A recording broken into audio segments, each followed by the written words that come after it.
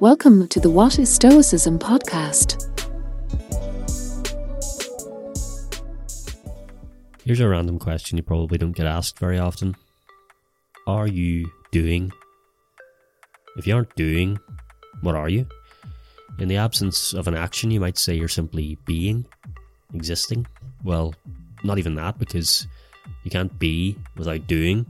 Doing is being. There's a poem by Ray Bradbury that takes that very title. Again, doing is being. To not do is to die, he writes. Or lie about, and lie about the things you just might do someday.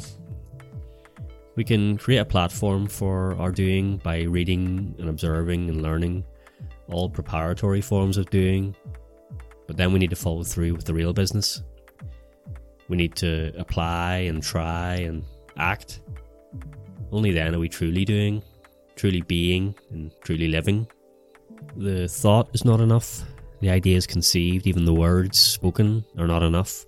The act is where it's at, and the deed where it's done, and the movement is where it's made. It, in the end, is our character, who we are and were based on what we did. Experiences and memories, too, are born of what we do. Regret is born of what we don't. And we don't rest on what we've done, lest we cease to live and be. Instead, we go on doing, following our curiosity. It's not that we do because we have some reserve of energy. It works in reverse. We have energy because we do. Action with purpose behind it charges us up every day, like being struck by blue lightning. Where does the purpose come from? When you ask yourself why you're doing. Are you doing what you want or what someone else wants? You won't truly know unless you're doing it. The proof is always in the doing. No harm in changing course if it isn't working. Do with good intentions and nothing is lost. It's all experience gathered, never a waste.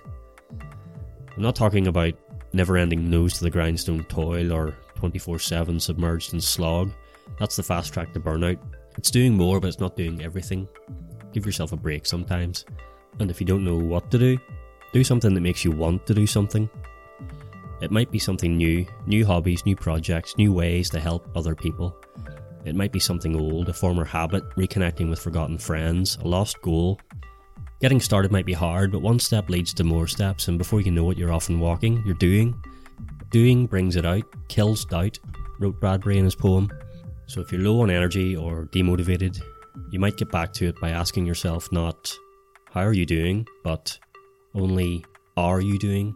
Because if you are, then you're doing fine. So, are you doing?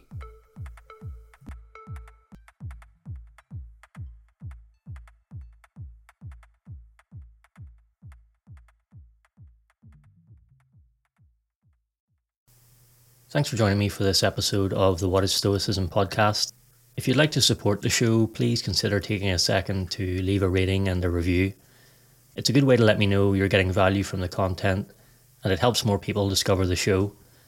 I appreciate your support. Thanks so much.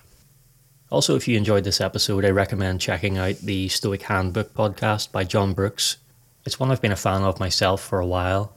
It has great reviews. John publishes regular episodes that are always filled with practical wisdom, and it's available on all the usual podcast platforms.